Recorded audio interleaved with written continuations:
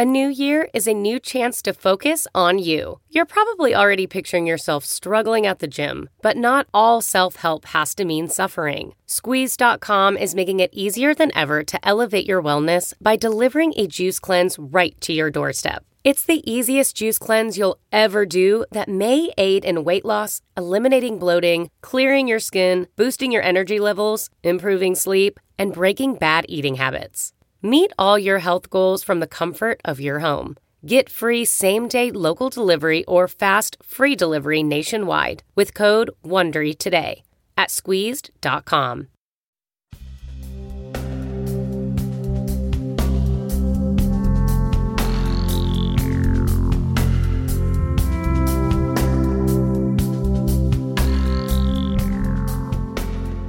Hey everyone, it's Raghu back with Mind Rolling, and I have got with me a very, very special person, Lori Spagna. And Lori is a woman of many, many talents, and I'm happy to have you here. Welcome, Lori.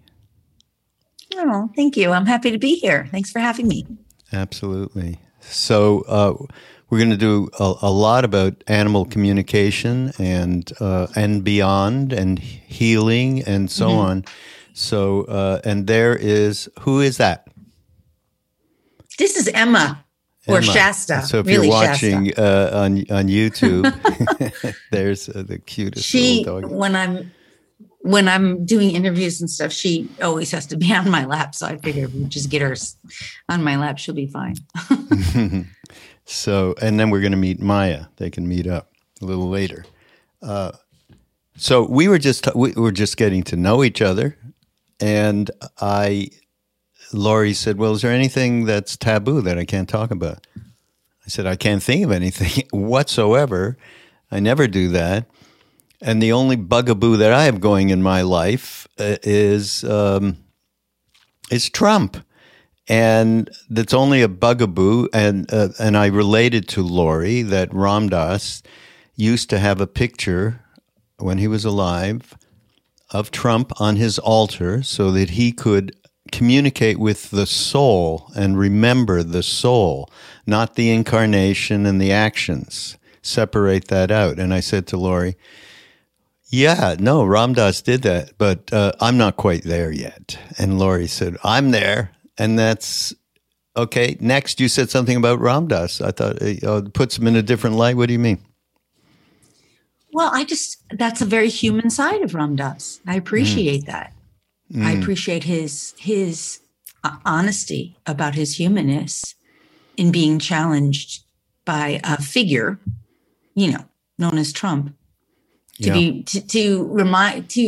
his Ram Dass is admitting in that sense his human self, his mortal self, who is challenged to remember that Trump is a soul, a being of God, just as we all are. And so choosing to remind himself that he put him on his own altar, that's a beautiful human side. Yeah, yeah. Well, I mean, from the very get-go, Ram Dass was very much that, being very honest about all of his foibles and so on. So we could all go, okay, yeah, we're all human. It's okay. We'll get through it. So, okay, tell us a little bit about you and how you came up in this life and kind of where and you started. I know, realizing it at a very early age, you had experiences which obviously said you are not necessarily your mind, your emotions, and nothing else, your ego and nothing else. So can you let us know? Well, I mean, a little bit about me is, first of all, I loved Ram Dass in my earliest days. He was one of my earliest teachers, in that sense, in the physical world. And, I did a lot of learning through that lineage, Ram Dass, Wayne Dyer, like a lot of that old, I call those people preceders. They preceded this ascension journey going on planet Earth right now. But in any case, my journey was that I really started coming online or awakening more fully when my brother died of an unexpected drug overdose. And I started getting messages from him in the non-physical. And I took me like a year or two even to unpack that and to start realizing I wasn't making that up and I wasn't hallucinating and it was real and I was getting real messages. And so I started following initially his guidance, which was like, you're on the same trajectory as me, which is like, at that time, I was like smoking excessively and drinking excessively and inappropriate relationships and just, overeating and just everything was a mess, overspending. And so I took my brother's guidance and quit my, at that time, 6-figure job. And I moved to Maui. Well, I was inspired by Wayne Dyer about moving to Maui. Oh, he was in that, that Ram Dass community. Yeah. It was almost 20, it was about 20 years ago. And I moved to Maui. I became a dog trainer. And I started dog training before I moved to Maui, but I started getting messages from the dogs. And I could hear them and they would say, we'll teach you. You listen to us. We'll teach you. We'll help you know what we're here for. So I started listening to the dogs. And then I realized wow, I could do all this telepathic communication, not just with dogs, but with anyone. And then I started getting into all the healing arts. I was doing massive amounts of meditation while I was living there. I was doing all kinds of healing, Reiki master, theta healing, Akashic records, on and on. And my gifts started really opening up and in Maui. Everything in Maui, it's a vortex. Yeah, right. So it amplifies everything. Yeah. And it just took off from there. I had what really culminated that was I had a first contact experience while living in Maui, right? Ship overhead, really? Teletransport on ship. Oh yeah, that was wild. That opened up everything. That was just, and in addition with that, I was studying with this master of like what you call the Kunlun arts or the, Taoist, to ancient Tibetan philosophies and teachings. And I was learning about how to still the entire physical experience and to become awareness itself so that the physical experience basically becomes nothing because it is nothing and that pure awareness could remain. And I activated enough DMT in the brain naturally through this process and with his help that I had what's called a little death. So that it's not a physical death in a hospital, but it's a little death in the sense that the DMT takes over naturally, not through any hallucinogen. And so it's a completely transcendent experience of being dead, in a sense. This is unknown to most of our experience, most human experience, but it's real. Anyway, that opened everything. And since this then... is in Maui? Yeah, that was while I was living in Maui. Wow, you had a lot And since happening. then, I've, been doing this kind of work. Yeah, it's really... wild. You also, I can only imagine. You also talked about a death experience, an NDA in Maui. Is that true? Yeah. Tell us about that. Well, in a non-traditional sense, that's what that was. Because what happened was I was going every week to this practitioner circle where we were learning how to work with energy, and we were actively working on becoming awareness itself. And we would do lots of different energy practices. And what happened was I had a dog at the time. Her name was Kenya, and she physically died while I was in Maui. I was in so much pain. I showed up to the circle and I went to the teacher, the master. And I was like, can you please help me to know where she is? Please help me to have the experience of meeting her in the non-physical. And he did. So what he did in that circle was, in the circle every week we met, it was a 2 to 3 hour group. He took, and I don't know how to do this, but he took the essence of who I am. And he basically held my consciousness, in a sense, in the essence of who I am within like his hand. I was in the middle of the room and all I knew was that I became nothing. I was dead, but I knew that I was aware. I became awareness itself. And I was aware of myself as an individuation, but I was nothing and no one. This is what happened.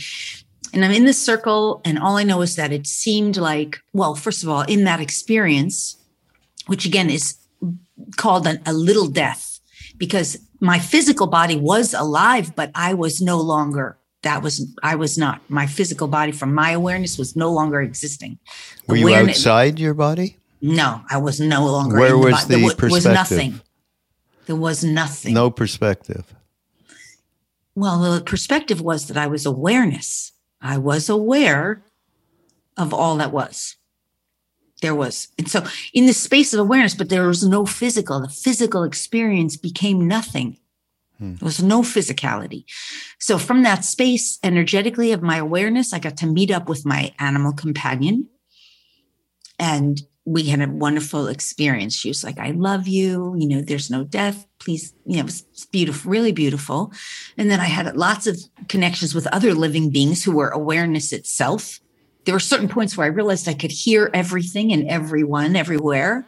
There were certain points where I could like see everything, everywhere. And yet there was nowhere. It was all here. It's really cool, right? Incredible. Be experience. here now, it sounds like. It does sound, it is. But in any case, after a certain period of time, the master teachers said, okay, it's time. I started to become aware again, like, oh, I am still me. He snapped his fingers. I popped into my body in a sense, but the physical world became real again. And then in the circle, there were about 20 people around me. All they had to do was take one finger and touch me. My body was full of this, I guess you could call it electromagnetic energy. I used to call myself like floppy. I used to call it floppy fish syndrome because the body can't hold that kind of charge, right? And it just, you're flopping around in this ecstatic bliss. And everyone in the room is just, all they have to do is touch me with one or two fingers and they start popping around in ecstatic bliss. And we must have stayed there for at least another hour, all curled up in these kinds of like fetal positions, hysterical laughing, because the euphoric bliss is so, I don't even, how do you say that? It's just beyond anything we typically experience in the human reality. Mm-hmm. It's funny. You know what, Laurie? What? This happened with Ram Dass and a bunch of us in India when we first went to meet our guru, Neem Karoli Baba. And we were way up in the Himalaya. It was as a result of an entheogen, closely related to DMT, by the way. And we all took it for a week. Okay, we were in this state just off of what vibrations were going on in him. That's how I was personally experienced what you're talking about. It's pretty amazing. So cool. Oh. Yeah. If more people could connect with that in a real, tangible way, I think that people would start to realize, you know, that energetic is what we're trying to embody, I believe. As we start to embody those kinds of frequencies, we become incapable, in a sense, of indulging, for lack of a better word, in the pain and suffering of the human experience. It's just not in our frequency bandwidth. So, because it displaces those frequencies of that kind of euphoric bliss. Oh, sorry, my dog just jumped out. They displace the frequencies of what I call like the lower realm energies that we associate with, you know, pain and suffering of any kind, misery, you know, hopelessness, sorrow, grief, regret, remorse, shame, blame, all that stuff. Mm-hmm. So I think that's what's going on right now, is that we have an opportunity as humans to make a choice to change the energetics that we're embodying. You know, and we don't have to do it through, you know, I don't think that we have to have a DMT activation. I mean, I was blessed and lucky to have that. You were, but it doesn't have to be that way. We can do it ourselves now through conscious meditation and through healing practices and being in sacred circles and sacred community where we're actively working, you know, with that intention to make that energetic shift in our beings. Yeah. And isn't it so, though, that there are little, every day, every week, every month, every year, shifts that happen once you have the intention to change the energetic, as you put it, and then you start doing the work that's necessary to allow for that to happen. But even these little moments that, you know, it's not, I mean, one, as you just said, one fell swoop, bang, you are that which is. And it doesn't necessarily come to that. It has to do with incrementally. I mean, I know over my lifetime, and since, I met Neem Karoli Baba when I was, early 20s.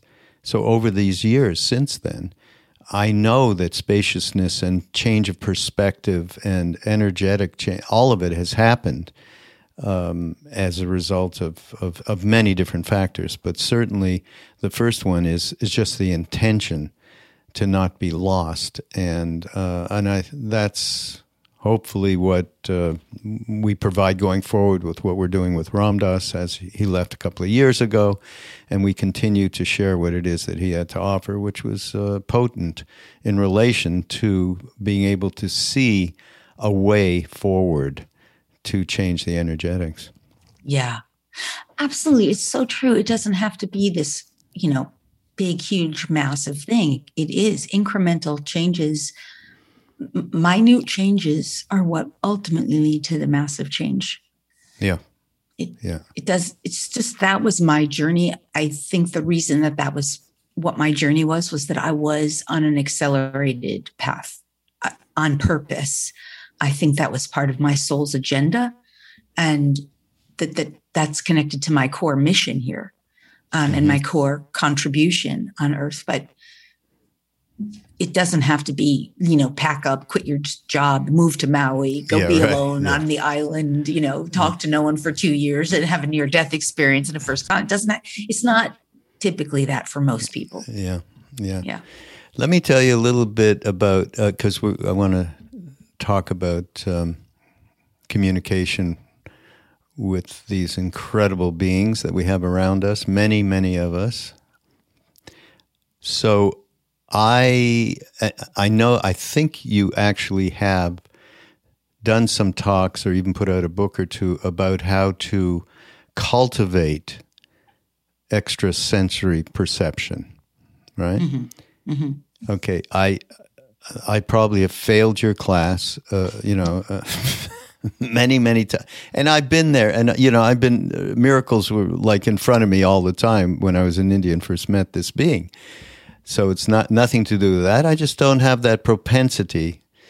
And one day,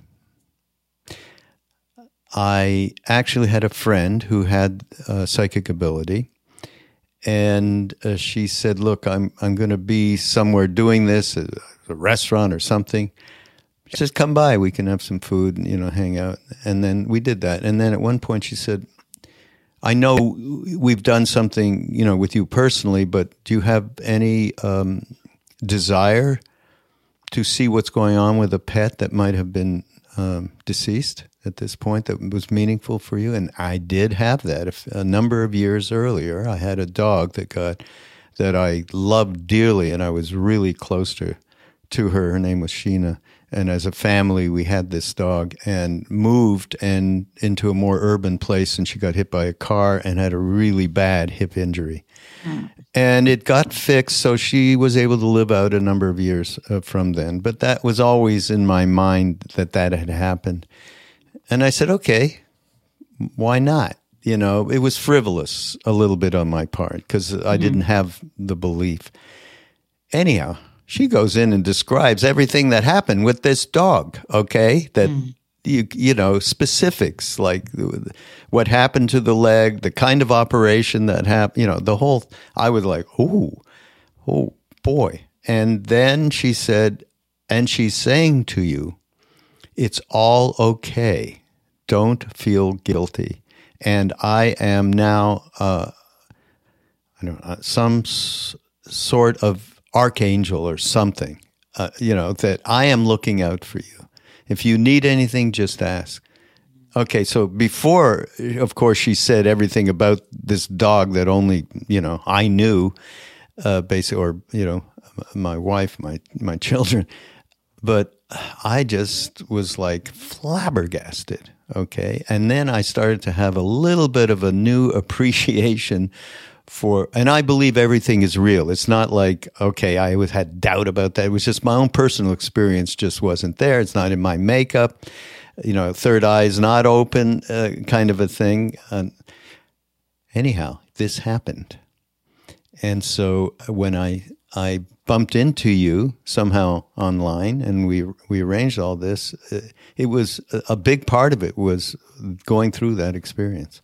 So yeah, can you start to talk a little bit about the way what is really going on, and I've had dogs a good part of my life, and I know that there's communication going on all the time. Sometimes I'd like to know a little bit more about what the heck you're thinking. I'm looking over at my dog. Can you just... Well, let me say first, the way I see animals, I mean, this is through my personal perspective and lens, is that the animals, because of what they've endured at the hands of humans, they are like versions of God itself, that God said, I will bear these things that the humans are going to do in the name of science or research or food or whatever entertainment, whatever we do to the animals that is just unjust and unfair to do to a living being, in my opinion.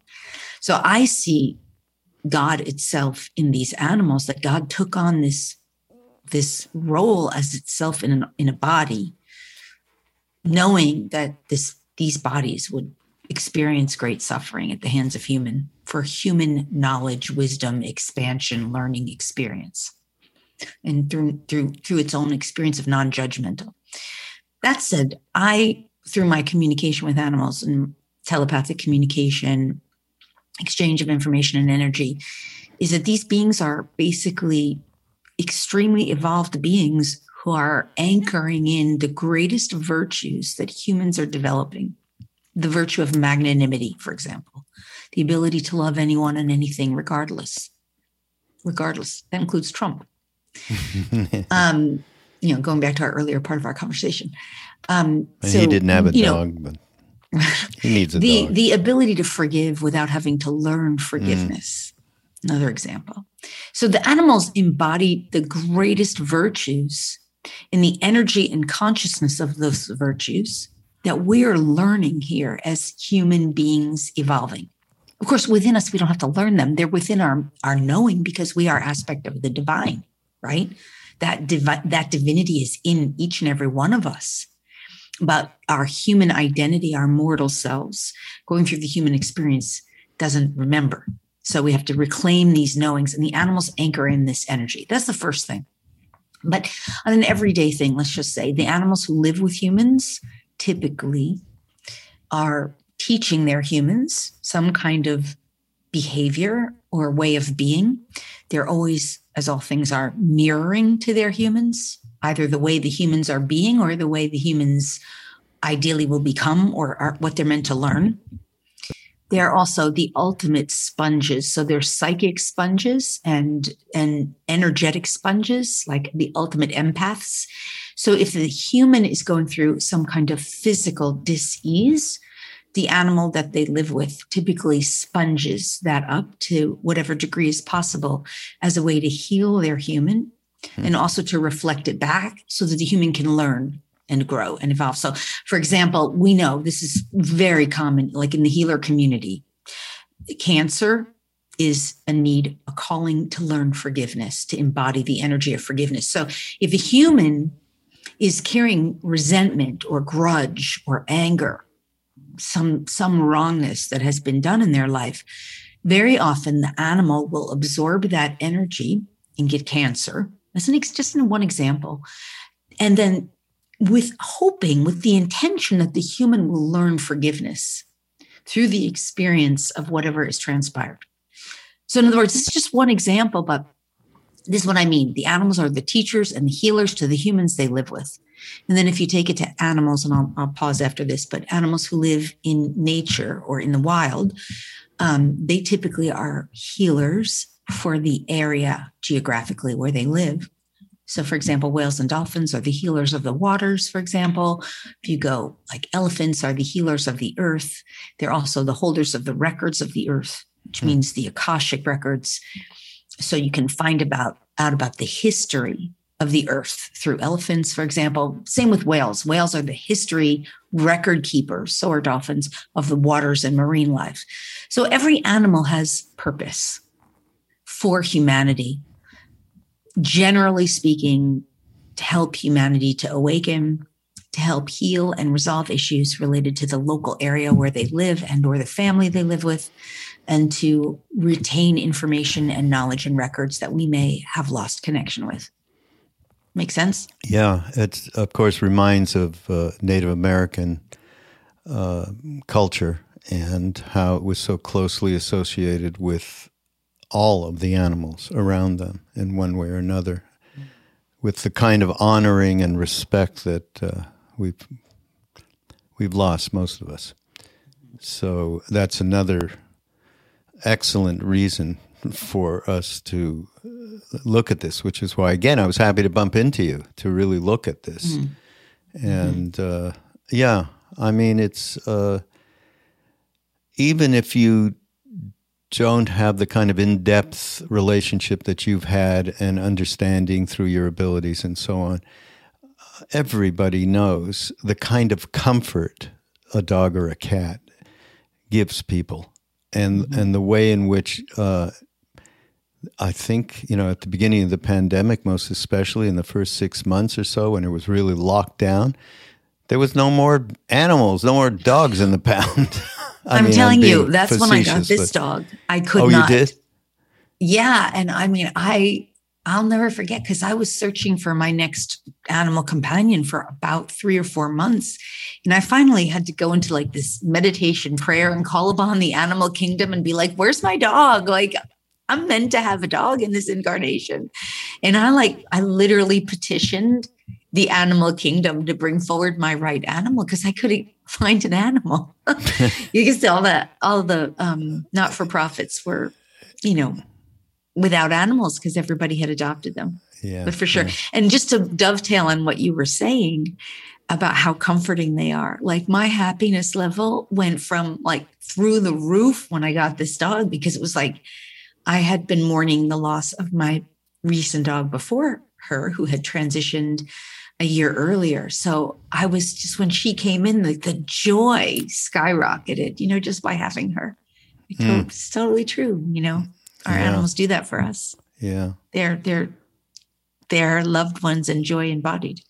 Yeah. Sure. I had a traumatic experience. It's still somewhat there, which is that I got separated, moved across the country, and I had to leave behind dogs that I was really close to, several of them. And, in terms of how that was, that's part of what happened when I got this new dog named Maya. And there's been a healing there.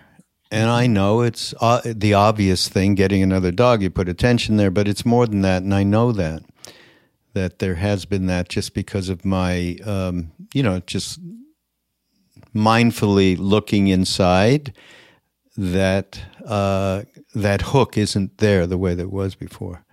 So I have experienced this. So the healing part of this is as real as it gets. It's one of the most common things that animals, especially animals in the afterlife, will say, is that they really want us to celebrate our lives with them, celebrate how they helped us when they were in form or with us embodied, and to not have that, not have those feelings of guilt or regret or shame, and instead to recognize the contribution that they made. Like that's their greatest joy from the non-physical, is when we celebrate the lives that we shared with them and everything we learned from them, because from their perspective, it's like, in a sense, like they're gaining their angel wings in a way, like, successful mission accomplished, Yeah, really. So very cool. Yeah. How the other thing too, if I could say one other thing, just recently, I do channeling, I'll channel the consciousness, because there's consciousness at every frequent, consciousness is all there is ultimately, right? We know this. So it's very easy to unify with consciousness at any frequency and bring forward that consciousness. For me, it's easy. So recently I connected in a channeling session with the consciousness of the shark kingdom. And the shark kingdom was talking about, how the hell did you do that? Come on. Well, because all consciousness exists, right? So it's did you go by in a boat out into the sea to get close? It's never limited to time or space. It's all through dimensions of awareness. So I'm just merging with a dimension of awareness where that awareness exists. And I'm at one with it. I become one with it. So the sharks were talking about how their mission and purpose on Earth is to help humans to realize the ridiculousness of fear, to navigate the realization, to come into the realization of unnecessary fear. And that is like the purpose, in a sense, one of the major primary purposes of the shark kingdom. That's wild. It's fascinating. Really? Right? Wow. Yeah. Well, and they were in the channel. I'm going to put this on my YouTube channel because in the message that they were giving was saying like, everybody is so afraid of sharks. And yet we really have no interest in eating or biting humans. We really have no interest. Like there's nothing to be afraid of with us. We have no interest in humans. All right. Well, somebody up the coast here in California got eaten recently. Okay, but I just want to say that what they were saying about that is that in the cases where it does happen is typically it's because the way they navigate their world with their physical senses is they don't know until they bite into something what it is. And then the other part I would say— animal instinct is there as well, yeah. Well, the other part, what I would say is, and this is more from my own consciousness about animals, not so much that the shark said this, but that there are also reasons why things happen. Like if a human's carrying some kind of major trauma from being bitten by a shark and they're here in this lifetime, maybe it happened to them in another lifetime or they took that fear on energetically, then they play that out. I mean, there's all kinds of reasons why things happen from a spiritual growth and evolution perspective. Yeah, that doesn't mean that a shark is here to eat humans. Yeah, Do you know what I mean? No, that was a little bit of a pun. Lighthearted pun. Yes, yeah. I'm with you. So one thing that's really, by the way, you see Maya in the background there on the chair? Oh, yes. There she is. She's very contented there. Yeah, she's the best podcast dog I ever had. I have like 2 flies flying around here. Do you hear? I hope you don't hear them, but I'm amazed that there's, I'm almost like, what are you? Are you in a warm place? Yeah, I'm in Florida right now. Oh, and I was outside all day, so they got in. Yeah, there you go. Really annoying. Yeah. Talking about animals. Well, one thing that, of course, is so difficult for people who love animals and dogs and cats, most especially, that's who we're living with for the most part, is their passing. And that grief, I have found it to be no more or less than the grief of a human being.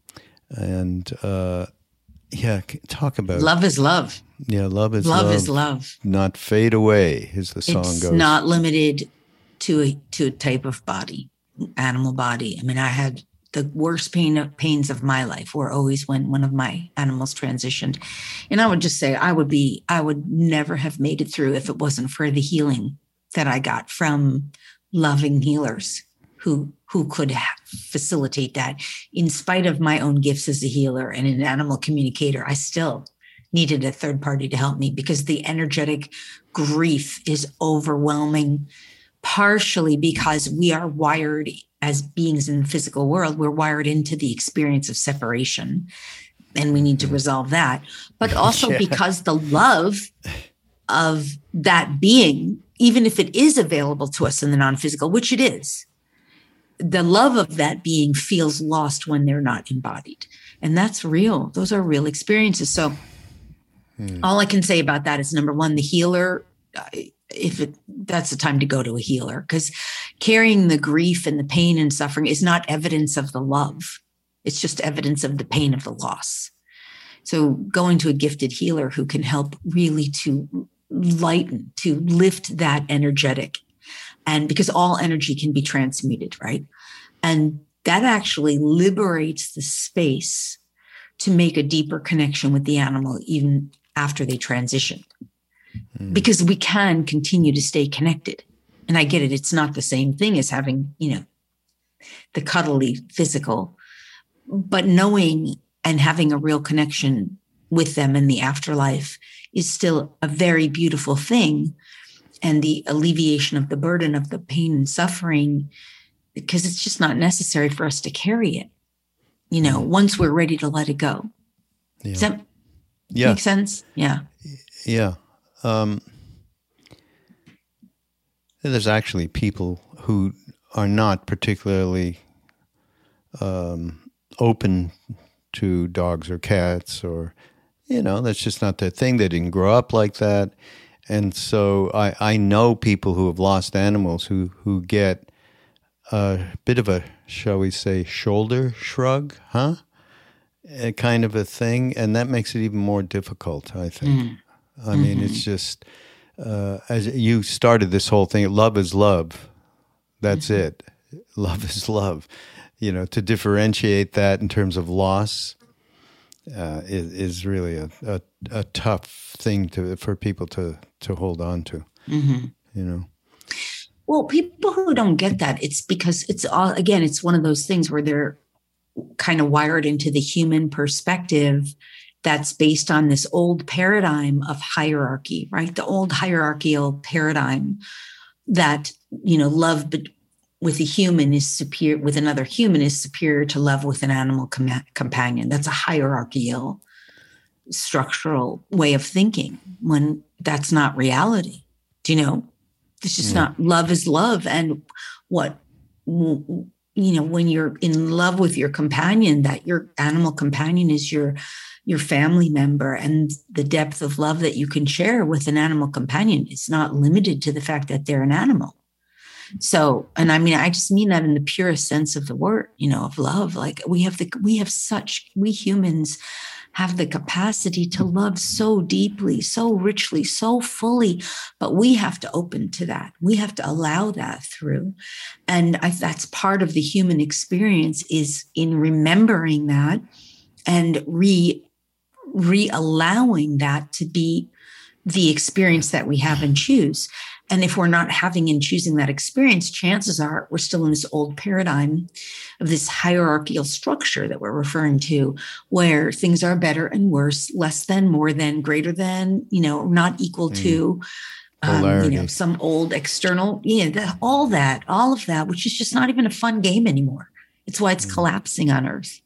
It's Big just not time, even fun. no? It's just, I mean, the polarity in this country now over absolutely everything is insane. And I like what you're saying, because look at it inside ourselves. That's where it starts. Yeah. That's what's got to be healed. Yes.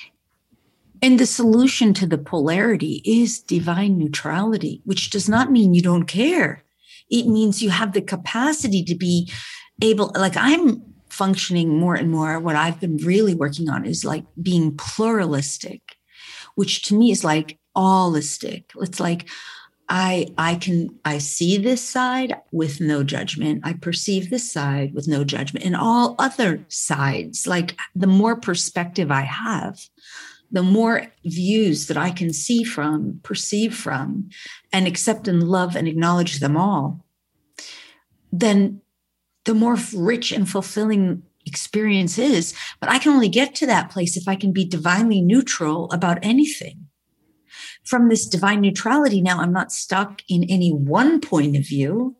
I'm so divinely neutral that I can open up to see all points of view and perspectives, all reasons for being, all energies, frequencies, vibrations. No right, no wrong, just all that is. But it's through the divine neutrality that allows that, not the polarity. The polarity just keeps us stuck in duality, limitation, lack. It's not even fun. It's not even interesting anymore. No, but there is a reality, Lori, I think, to when you speak of right or wrong, which right or wrong is the center of polarity, when it's coming at people come at it from judgment, from bias, from all of that. Of course, that's true. On the other hand, there is, there is a reason for justice. Justice is real. And to contribute to justice, social justice, racial justice, the haves and the have-nots, all of the things that are upside down in this culture right now, I think then, yes, I do believe we do have to see it from all sides and not be so absolutely polarized so that you can't even think that you may believe it, but you can't, absolutely cannot contribute rather to justice if you are so polarized inside.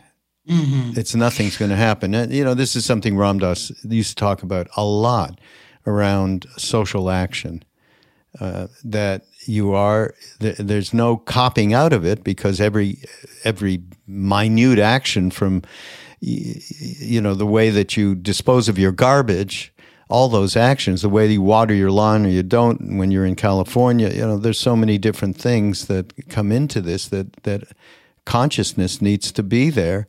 And to help change, he used to say, of course, you got to change yourself first if you're going to think anything's going to get accomplished, which is to get into that place where we see all views. But to get there means to, at the same time, be taking whatever social action you feel that you can take that would contribute to the betterment of mankind. So, well, I want to say I love what you brought up about justice, because it's so funny. I have had to work on that within myself for so many years. The need justice, as far as I can tell, is the need or desire to right a wrong. And when I was healing that, that part within myself, I used the word healing, resolving that wanted justice, the wrongness of the world. I eventually realized that that was the part in me that was trying to come into alignment with the divine. And that through the internal shifting of coming into alignment with my own divinity, with the divine source, and choosing to align myself, I was naturally righting the wrongs that I perceived to be the lack of justice. Yeah, that's exactly it. Yeah. So it's simultaneous. This is not something you do and then you try and do something good. Right. This is happening simultaneously. And the thing is that the whole social action, we're very taught in our society now, and I'm not poo-pooing on this at all, but we're taught the way to right things is through the physical world. Yeah, right. Change it in the physical world. And I'm not poo-pooing on that. When I see garbage on the street, I pick it up. I'm telling the universe, I want to live in a world where we respect and honor Mother Earth. I pick up this garbage because it's in front of me here. So I get that. I'm not saying if you're motivated or inspired to go help at a, not-for-profit somewhere, of course, take whatever right actions are right to you. But what I'm saying is that, and I know that you agree, is that the internal change is where the change really happens. Because as we change that energetically and vibrationally and stop seeing the wrongness, naturally things reorganize. The other thing is we have great power in the realms of consciousness. We don't always realize how much change we can make. So when we start telling in a very conscious way, the quantum field or the divine, the intelligence of all that is, what is acceptable to us and what is not acceptable to us. In other words, using our free will to affirm to the universe, this is acceptable to me, this is not. We have to do it from neutrality, you see. Yeah. The universe counts our vote. Our vote is counted. Yeah. If we're in a struggle, it's you're still in polarity. You're in struggle. So, okay, you have to get into the world of struggle. But from the moment you're really divinely neutral and you start affirming, this is acceptable, I agree to this. This is unacceptable. It's against my free will for it to continue. That has a quantum effect. It's a very powerful way to make change once we realize we can do that. Yeah.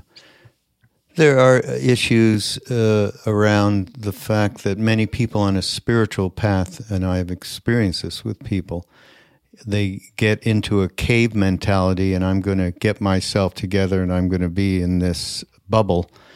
And then at some point when I feel I'm ready, I'll be able to come and be the Messiah. That kind of bullshit. Right? I mean, I did that. Yeah. That was the whole go away to Maui for 2 years thing. Yeah. I totally get that. I've done it a million times in different ways in my life too, and we all have, right? Because we're projecting so much stuff all the time. But that's why I loved what Ram Dass did for decades, talked about work on yourself. And by the way, you call this neutrality. We could use the Buddhist term emptiness.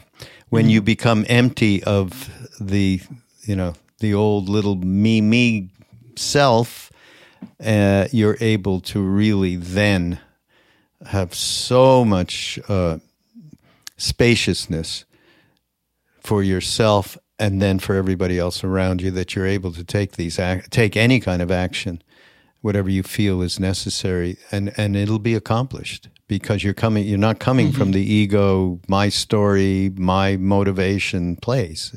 So, yeah. By the way, I'm sure you do know who Temple Grandin is, that her name? Temple Grandin. Actually, She's think I know an that autistic. name. Oh, well, then you would love it. They did a movie on her years ago, and I just saw her again. She's an autistic woman who has been advising for many years the meat processing industry, for instance. And they ask her, why would you do that? These horrible, because I want to bring to the table kinder ways to deal with these animals when they're being slaughtered. And so she brought in a whole bunch of new methodology that allowed that to happen. And she also advised people around pets and so on. Oh, you'd love to. And by the way, you guys who do show notes for this podcast, find Temple, and she's got a couple of books. It will go perfectly in sync with what Lori represents. Anyhow, that was just a question. Sharing. Yeah, that was just a definitely question. want to check her out. Yeah, no, absolutely. So what? Okay, let's take a real life thing. I have a dog in the background named Maya, and I'm going to take one thing and just ask you, just for fun, one problem, because you get with people that have problems with their dogs, etc., and animals. Correct? You're still doing that? Well, most of what I do now is what we call light worker work, which is working on behalf of humanity for the awakening of humanity. I found my way to that through my love for animals. So. Oh, so you're not doing much with I can already tell you some of what I get from Maya without you giving me anything. Like of her major. I mean, this seems quite honest, honestly, quite obvious. Okay, two big things. Number one is she's showing me these like mountainous, snow-capped mountains. But that is not what she led in with. So I'm going to come back to that because I know it's relevant and important. And I know she wants me to say something about this, but it's like it's almost like Tibet or mountainous travels over snow-capped mountains. But that maybe means something to you already, but that's not what she led in with. What she led in with was, I'm here. This is the part that seems quite obvious to me, based even on our conversation.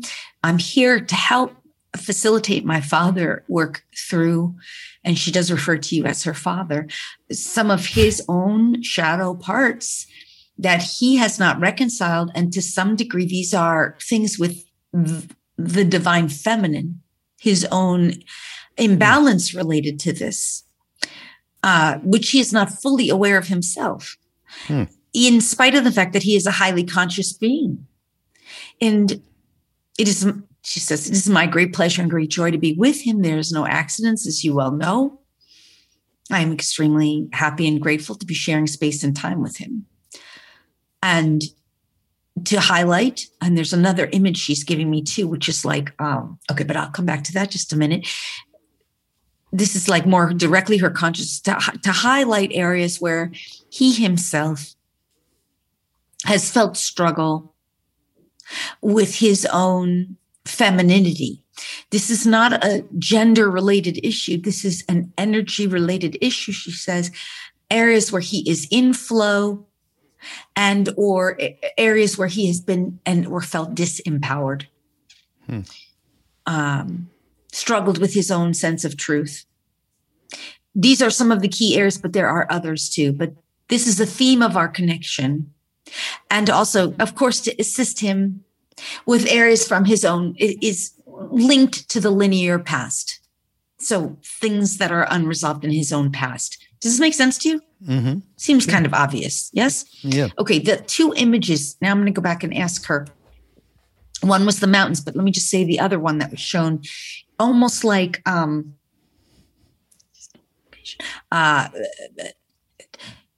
image of the bird, like a macaw bird, if you're familiar with those kind of like parrot, like they're not parrots, they're macaws. Yeah. And when I ask, why is this relevant? And I'm shown like Machu Picchu, Peru, this. So these two things, I don't know what they mean.